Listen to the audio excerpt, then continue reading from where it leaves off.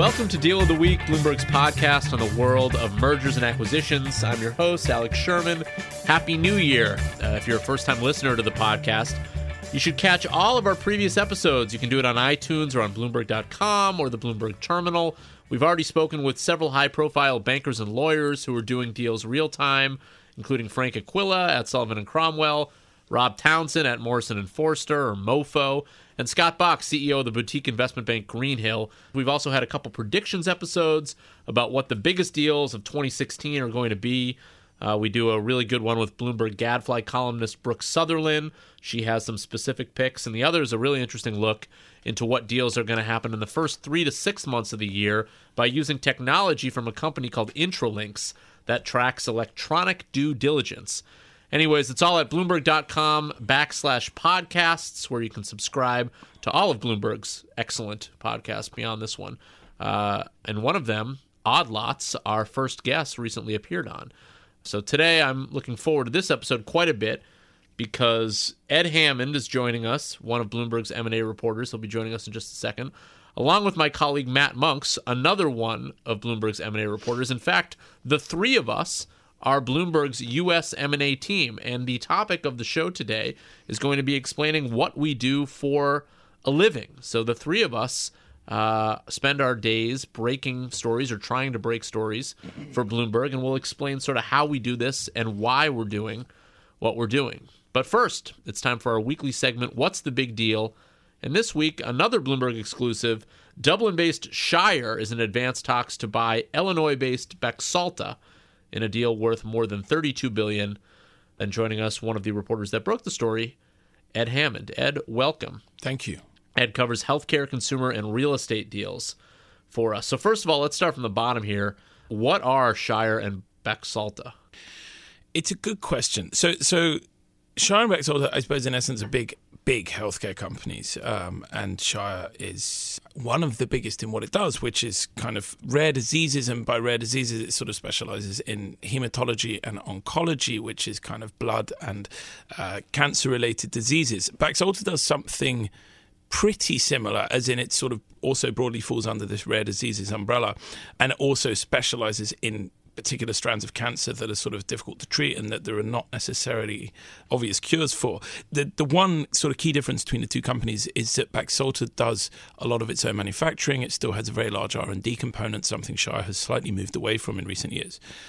And there are, I guess, obvious benefits of scale in this kind of business because it would reduce your overall spend on research and development. And Shire, I mean, this wouldn't be the first deal Shire has done to sort of expand its portfolio of rare disease drugs. It bought Diax very recently. I think that deal is actually yet to close. And then MPS Pharmaceuticals, which it did a deal with last year for about sort of $6 or $7 billion. And this is not the first time we've heard these two names together, right? There was a earlier iteration of a deal that we reported on earlier in 2015, correct? Yeah, that's right. Shire was actually extremely aggressive in trying to buy Baxalta. So Baxalta, the backstory was it was spun out of Baxter in, I think the spin was completed in July or late June. And Shire turned up 3 weeks later and offered to buy the company outright. Now, its original offer was much too low, according to Baxalta. It was also all stock, which Baxalta said it didn't really want anything to do with because obviously Shire's share price could go down a lot. It had gone up on a lot of speculation that Shire itself would be taken over, so doing an all-stock deal was seen as not the right move by Baxalta's board. And they've been kind of talking ever since. But it looked at one point, sort of around Thanksgiving, it looked like the deal had actually died. And there were a few reports out there saying that the two companies had ceased discussions and that this thing wasn't going to go anywhere. Is this another one of these inversion deals, or is this not one? It's not an inversion in as much as the acquirer is the Irish domicile company. It would have the effect, if this deal goes through, it would have the effect of bringing down the overall tax rate of the combined company quite significantly. So I think at the moment, Baxalta's tax rate is around about 23%. If the two companies got together, Baxalta's tax rate would go down to 17%, which is what Shire currently has being domiciled in Ireland. So you mentioned Shire itself was sort of a takeover target for a little while. Who was it that was theoretically going to buy Shire? Well, not even theoretically. AbbVie had a deal for Shire. It was sort of all but done. It was one of these deals where it was a fairly aggressive inversion transaction that was going to be AbbVie's route to redomiciling out of the US. The market had sort of warmed up to it, and the two companies had done a lot of publicity around it, saying, this is a great deal, makes sense for everyone. And then, obviously, the US government came out very, very strongly against inversions, and at the very, very last minute, sort of balked and said, actually, this isn't something we can do, and we're abandoning the deal. So Shire had been really a target for them, but also is one of these kind of perennial takeover targets for any of the big pharma companies wanting to. And then, of course, we saw Pfizer Allergan, which was just a much larger inversion in the same basic business. Yes, probably the largest, certainly healthcare inversion we'll probably ever see. And look, that also had an effect on Shire, because Shire was obviously a potential target for either of those companies at some point in the future. And I think now that they've done their deal, that probably goes away. But yes, that was less aggressive because the two companies are more comparable in size. I think AbbVie Shire would have been a sort of, potentially more egregious example of taking advantage of the tax loophole. So just broadly speaking, why are we seeing all of these healthcare deals? I mean, it's been fairly, even a casual viewer of M&A would probably realize that we saw a lot of healthcare M&A last year. So why exactly is this happening, and do we expect it to keep happening in 2016? To answer the last part of that first, yes, I think we do expect it to keep happening in 2016, with the caveat that I think we will see fewer of the very, very large deals. I think the sort of $50 billion and above deals, there will be a slowdown in that, if only because the physical number of companies in that sort of bracket is small, and we've seen a lot of them do their deals. Why are we seeing so many deals in healthcare? So it's a sort of confluence of reasons. One, obviously, the inversion logic, which has been much discussed and has driven a lot of deals in the space. Another, which is a big part of this, is that there is this sort of battle in healthcare between R&D, or research and development spending, and just being a sort of distributor of existing products. And you have companies like Valiant who really subscribe very strongly to the second model, and they say, look, we shouldn't do any research and development. We should just buy small drug companies, take their portfolios of products and sell those products. And so you're seeing a lot of companies doing this sort of roll-up model where they go out and they do deal after deal after deal after deal to build up their portfolio. They don't do any research and development, and they sell stuff off the back of it. And that's what Valiant does. And a lot of companies follow that and have done deals on the back of that. And then the other thing that I think is going on in healthcare is that just deals beget deals. We've seen a lot of tie-ups between the big guys, between the middle guys, between the small guys. And I think if you're in the space and you're seeing your rivals, double in size or triple in size through M&A, you're looking over your shoulder and thinking, either I'm going to get bought, or I need to go out and buy someone. And I think that is just driven this phenomenal wave of deals across the space. Ed Hammond, our healthcare M&A reporter, among other things, has broken many of those biggest deals. So Ed, stay with us here. I want to bring in the third member of our triumvirate here, M&A reporter Matt Monks, who covers the financial industry, energy, industrials, utilities. I think that's it, roughly at least. Matt, thanks for joining us. Thanks for having me. So again, the three of us make up Bloomberg's U.S. M&A team. So we're the three reporters that cover strictly M&A. Our global boss is Jeff McCracken, who you've heard on previous episodes of the show. So we thought it would be interesting, especially to start the year, to talk about what it is we do and why we do this. The first thing that I sort of wanted to intro us with is that our primary mandate here is to break news on deals. That is the main charge of the three of us. And so what we were trying to do on a daily basis is uncover information that is not yet public and make that information public. And as a side effect of doing that, our most impactful stories typically will move markets. They'll move stocks and bonds because it's material news about companies that's not public. So I wanted to ask you guys sort of the first question, which is the question that I am most frequently asked by people that want to know sort of what I do. Why are people talking to us? Matt? I think about this in the main way I think about it is sources run a full spectrum from people that never talk to M&A reporters because they know better to people that are just totally transactional dirty dogs that want to swap information. And then there's people in between. The people in between, why do they talk to us? They talk to us out of, they're interested in knowing what we know about. They want to hear what we have to say. They want to get the information that we have. Everybody likes a scoop, and we tend to be a hub of information. And then they also talk to us out of simple vanity. Everybody likes to be important and talk about what they do, and they want to prove themselves to be a player. And then another situation that companies talk to us is because when we get the scoop, it is in their interest oftentimes to talk to us or to help us out, to make sure that we have it right, essentially. I'll add one more bullet point to that, which is I think people talk to me, I hope people talk to me because of, so vanity's on one extreme, and I will say humanity is on the other extreme. I am a human being asking them. I am trying to do my job. And I think that there's some element of just general helpfulness that comes across in certain people that when they realize that I'm calling them 5 times a week, maybe they'll pick up the phone one of those 5 times and try to help me as much as they can, at least.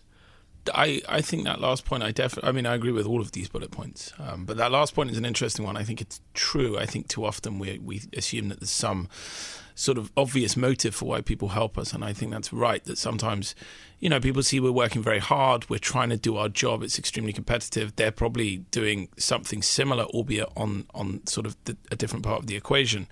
And I think sometimes just that effort is rewarded in the way you say. So we also have competitors, of course. Our main competitors are the Wall Street Journal, Reuters, the Financial Times, the New York Times to some degree, CNBC to some degree. So these people are also calling the same world of people that we're calling. So at some level, I think if you are on the end of information and it comes time where you feel like you are comfortable sharing that information and you've got 7 different people calling you and you have to make a decision on who you are going to share that information with. And I think that the number one reason is relationship based. You want to have a relationship with someone who I'll give this information to this person and they will do right with the information. So I think that is where the humanity part kicks in to some degree, where you realize that if the Wall Street Journal gets a story before we get a story, it's probably due to the fact that they had a stronger relationship with someone than we do who happens to be working on this deal. And sometimes that may be because they happen to know a person that the 3 of us flat out don't know, or maybe they've just built a stronger relationship with someone we do know.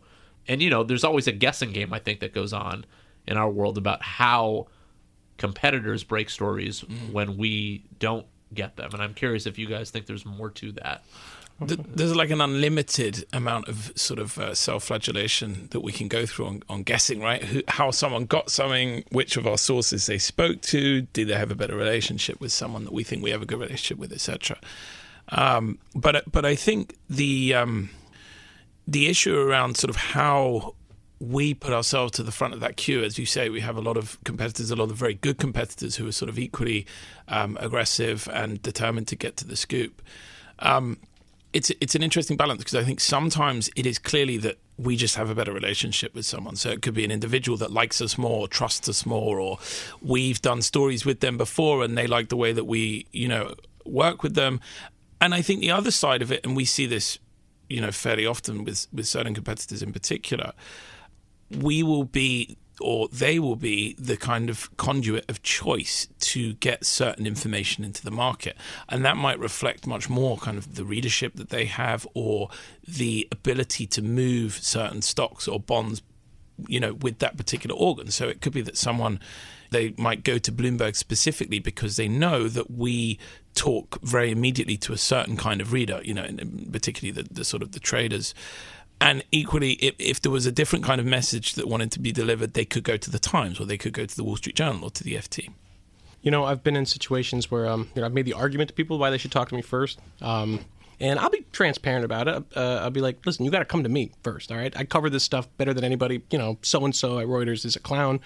I know this stuff better than anybody. And then when I'm actually, asking for a handout, I'll be like, I've been up on this more than anybody else. You guys should come to me first. I'm going to get it right. And I think people respond to that. But going back to your main point, it is all about relationships. And, relationships take many forms. Either you just have a natural chemistry with somebody or you did a solid for them in the past or, they're taking a leap of faith with you. So I want to hit on one point you talked about there, Matt, which is the idea of handouts. There are a few different things, and we can talk about a couple of these, that are misperceptions of sort of what's happening when we break a story.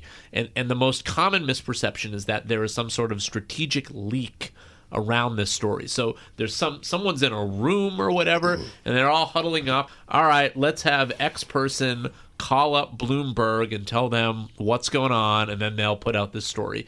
That does occasionally happen. It doesn't usually happen with Bloomberg, I'll say. I think it happens far more frequently with one or two of our competitors. By and large, the vast majority of the time, I will tell you this, but I can speak for the three of us on this, that is not what's happening. What's happening is that the three of us are making phone calls and meeting with people and trying to meet with as large of an amount of people as we can, and we pick up information, and based on our relationships and the relationships of our company news reporters, we are able to corroborate information, and then the story gets out. It is not a strategic leak. It is purely relationship-based, so it's just something that has always irritated me because I am often on the other end of phone calls from investors or readers saying, why was this information leaked? And the answer is, or why did the story come out today?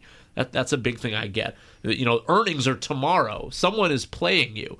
Well, no, the answer is I had lunch with X person, and then I had to run home and pick up my kid from daycare. So the story came out at 8:30 and not yesterday at 4:30. So, it's something that has always sort of irritated me about the job. I don't know if you guys sort of feel the same way, that's a common misperception of what's happening. I have a point on it. I do. Firstly, yes, I do think it's a common sort of misperception. People always assume that there's a sort of strategic reason for why we're in possession of information at a certain point, which is, as you say, frankly, most of the time is incorrect. But I do think that there is a correlation between sort of how near a deal is to being announced, or how advanced discussions are, or how real a particular situation is or isn't, and when we report the story. And I think the reason that isn't because we're being strategically leaked stuff. It's because simply the circle of people who know about a particular situation widens as that situation sort of moves forward. And so all our stories have to start somewhere, right? They all come with some tip from somewhere. And normally, at the very, very, very beginning of a process, the number of people who know about it is tiny. And so the chance of getting leaked goes down, and it goes up exponentially as you near the event. And so it isn't, as it were, coincidental that we tend to get a lot of our stories quite close to when something happens. But to be fair, strategic leaks do happen. I would put it around maybe 10%. That sounds right. 20%. I agree with that. The classic strategic leak would be like it's the weekend before the deal, and the CEO wants to get his picture in the Wall Street Journal, right? That's the classic one. That's the classic one. They want it to be on the front page of the Wall Street Journal. Absolutely. Another one is they will also strategically leak it if it's maybe a smallish kind of deal in the less than $5 billion range, or if it's a deal that's unusually complicated that they want to kind of control the narrative. But strategic leaks do happen, and then there's also a darker aspect to it where somebody involved will leak it very pointedly, and either they'll give it to you because you already have it, but also I've had people give me stuff for reasons that, I don't really want to know, I'm assuming they're trying to either run up the price or also you'll see a thing where, they were involved in a process and got left out and they're just mad about it. That's the murkier end of strategic leaks, where somebody that has the nuts and they'll give it to you for some kind of strange personal reason. And that's probably happening more often than the first clear cut. I agree with that. Leak, yeah, that's true. Yeah. Bad feelings or some sort of axe to grind. I would say that's probably, or putting pressure on a counterparty, or putting pressure on a counterparty. And and that goes to the point that I'm going to bring up, which also I've spent a lot of time thinking about. What we do is we pester people and get them to essentially tell us things they're not supposed to, So on the one hand, you would think we wouldn't be invited to the table. But on the other hand, I've spent time thinking about this. We are part of the M&A ecosphere, So you have corporations, which are the companies that are doing the actual deals. You have the M&A advisors, the investment bankers, the lawyers. And then you have the PR advisors that are in there as well. And we are another spoke in that wheel. We're way at the bottom of the food chain, but we are a part of the process. I don't know if that's because, we were invited into the process as M&A reporters back in the 90s when M&A started taking off, or if we're just something that's there that they take advantage of. But we are part of the process, and we do fit into the equation. I'll throw out one other reason why I think people talk to us, and this gets into some of the more insidious nature of the game, perhaps, depending on your perspective. I think that there is a general perception, and this may be right or wrong, that if you are helpful to us, then we will portray whatever firm or company you work at in a better light. So if you are someone working at a company and you are helpful, or you are someone working at a bank and you are helpful, or you are someone working at a law firm and you're helpful, I do think there's probably some sense that, hey, if I'm helpful to this reporter, Bloomberg will give me more positive coverage than if I'm not. And I don't know if that's right or wrong. No, that's fair. Wall Street's a transactional place, and it's what can you do for me? What can I do for you? And you always have to be mindful of that, and maneuvering within that kind of system. Well, just curious for you guys, why do you guys do this job? What is it about this job that is appealing to you? I think you're at the sharp end, and I think for any reporter, almost whatever you're covering, that's kind of where you want to be. I suppose the equivalent would be if you're a political reporter, you want to be covering, from where I'm from, the kind of the sitting parliament of the day, and probably here, the White House, because it's where the decisions are being made. It's where the stuff that actually affects people, or in this case affects companies and affects stock markets and bond markets, it's where those decisions are being taken, and you can contribute to that effect, and you can actually have a significant role in it. And I think that's exciting. I think the sort of traditional job of a company reporter, which sort of I did for years, and I think all of us around this table did for some time, is covering a sort of range of different companies or an industry in its entirety. And that's interesting, but you don't actually typically get to make news or break news that really has a material impact on those companies or on that industry. The difference in M&A is that if we publish a story, it can have a huge effect on the market. It can move the company's stock one way or another. And also, we're writing about stuff that is almost by definition material to the companies we cover. My reason for doing it's kind of more pragmatic. Journalism's a tough racket. I've been doing it for 12 years. About 5 years ago, I took a look around at the landscape and realized the bottom was falling out from it. And, if you want to survive in this business, in the world of journalism, you have to, I hate using this phrase, prove that you can add value to something. If you're just a rote beat company reporter that writes up press releases, you're replaceable. What's one thing that can't be replaced? A scoop, right? A scoop is a skill. If you can get scoops, you are valuable.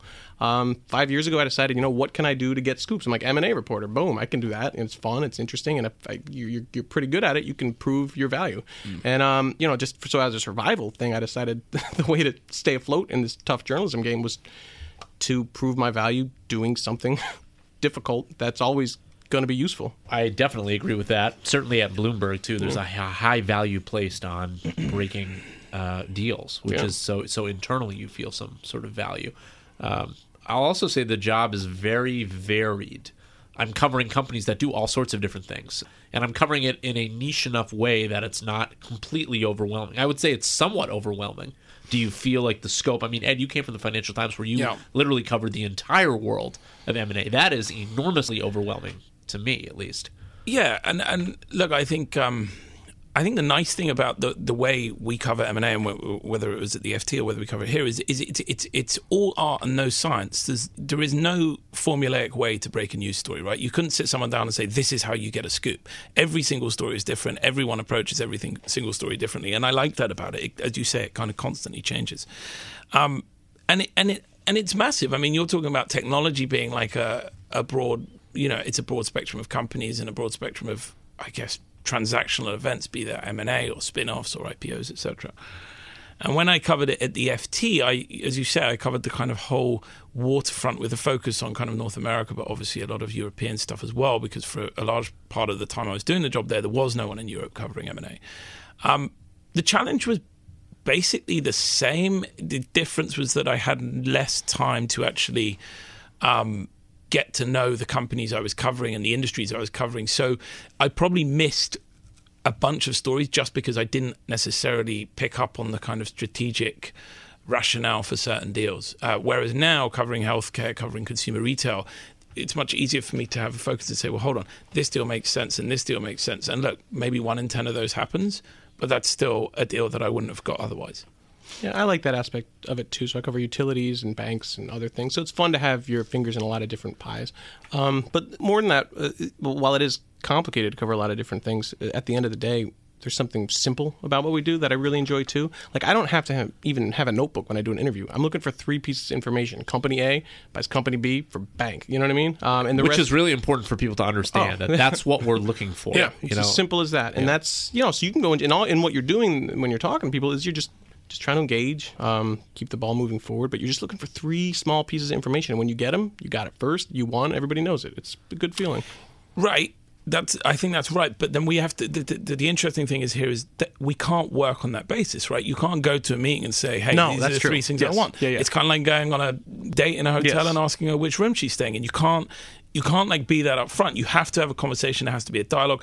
And this is where the job is interesting. If you're meeting with someone, you have to actually know the background to the story. Absolutely. You have to, and you're really good at this, Matt. And actually, both you guys, because you've covered these industries for a long time, you really get your companies, you get your industries. You can sit with these guys or these girls who cover the sectors from the banks or the law firms or the PR firms, and actually have like a really informed discussion. Yeah. And then at some point within that conversation, you get to kind of the details about, And I have found that to be extremely important because it helps you weed out. One of the most important things of what we do is the ability to weed out what is incorrect information from correct information.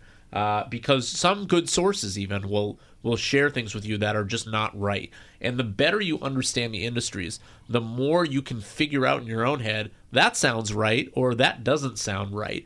And it's something, that for me, I covered the media world before I did this job. So even from the jump, I could tell you what media deals made sense and what were, like, there was just no way that was going to happen.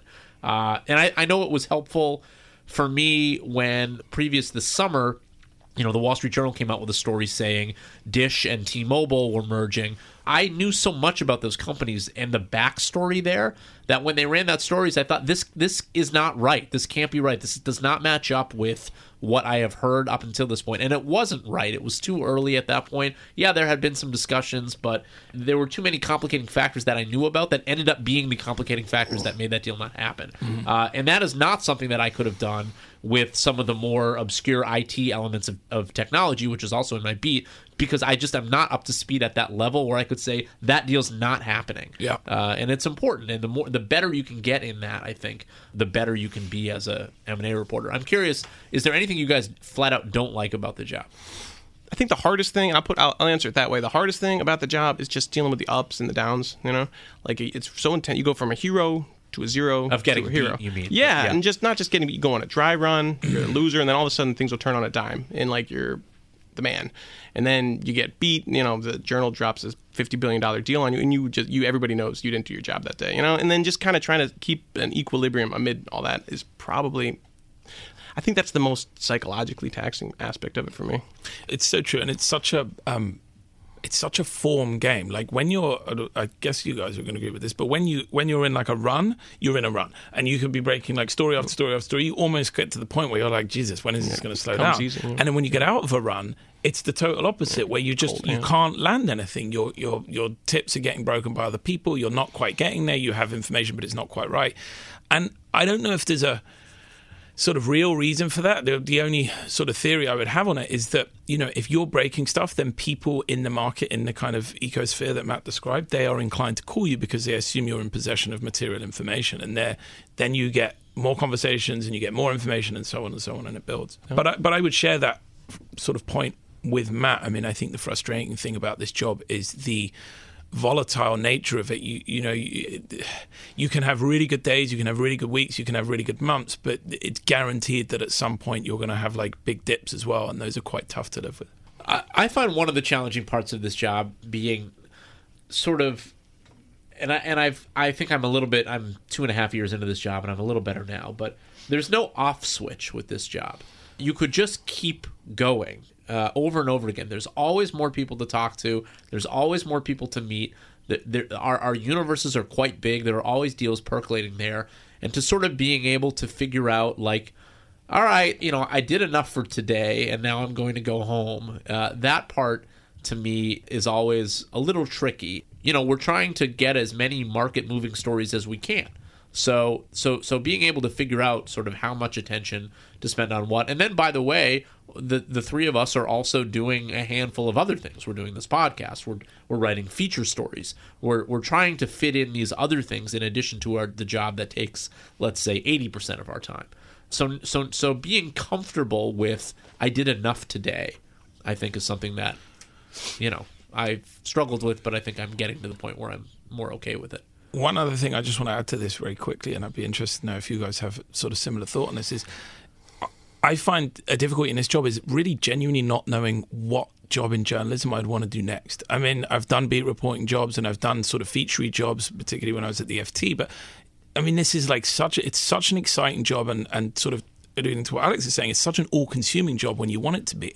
It's very difficult to kind of know after M&A what job do I want to do next as a reporter. One of the nice things about being an M&A reporter is that the skill set, I think, is very transferable to any sort of investigative journalist job. Our job is to try to get people to tell us things where they're not supposed to tell us.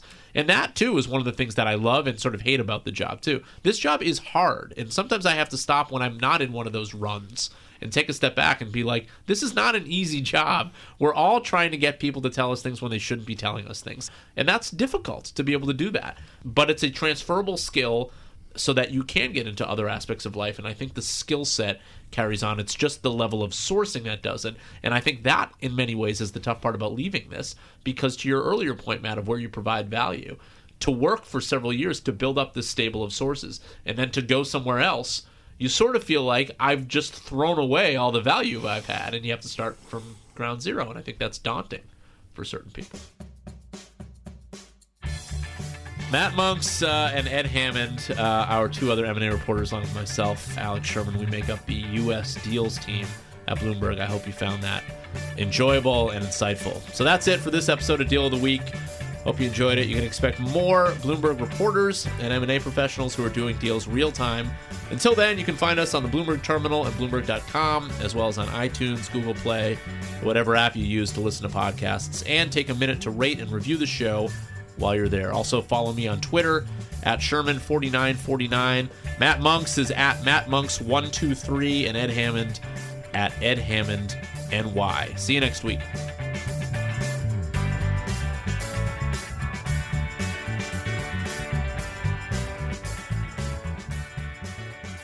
We are proud of our new and growing suite of original podcasts, all designed to help you navigate the complexities of business, the financial markets, and the global economy. Odd Lots, a deep dive into the intersection of markets, economics, and finance with Joe Weisenthal and Tracy Alloway. And Benchmark with Dan Moss, Tori Stillwell, and Aki Ito, an informative, jargon-free look at the inner workings of the global economy. All three shows are available on iTunes, SoundCloud, Pocket Casts for Android, Bloomberg.com, and the Bloomberg Terminal. Check them out and subscribe today.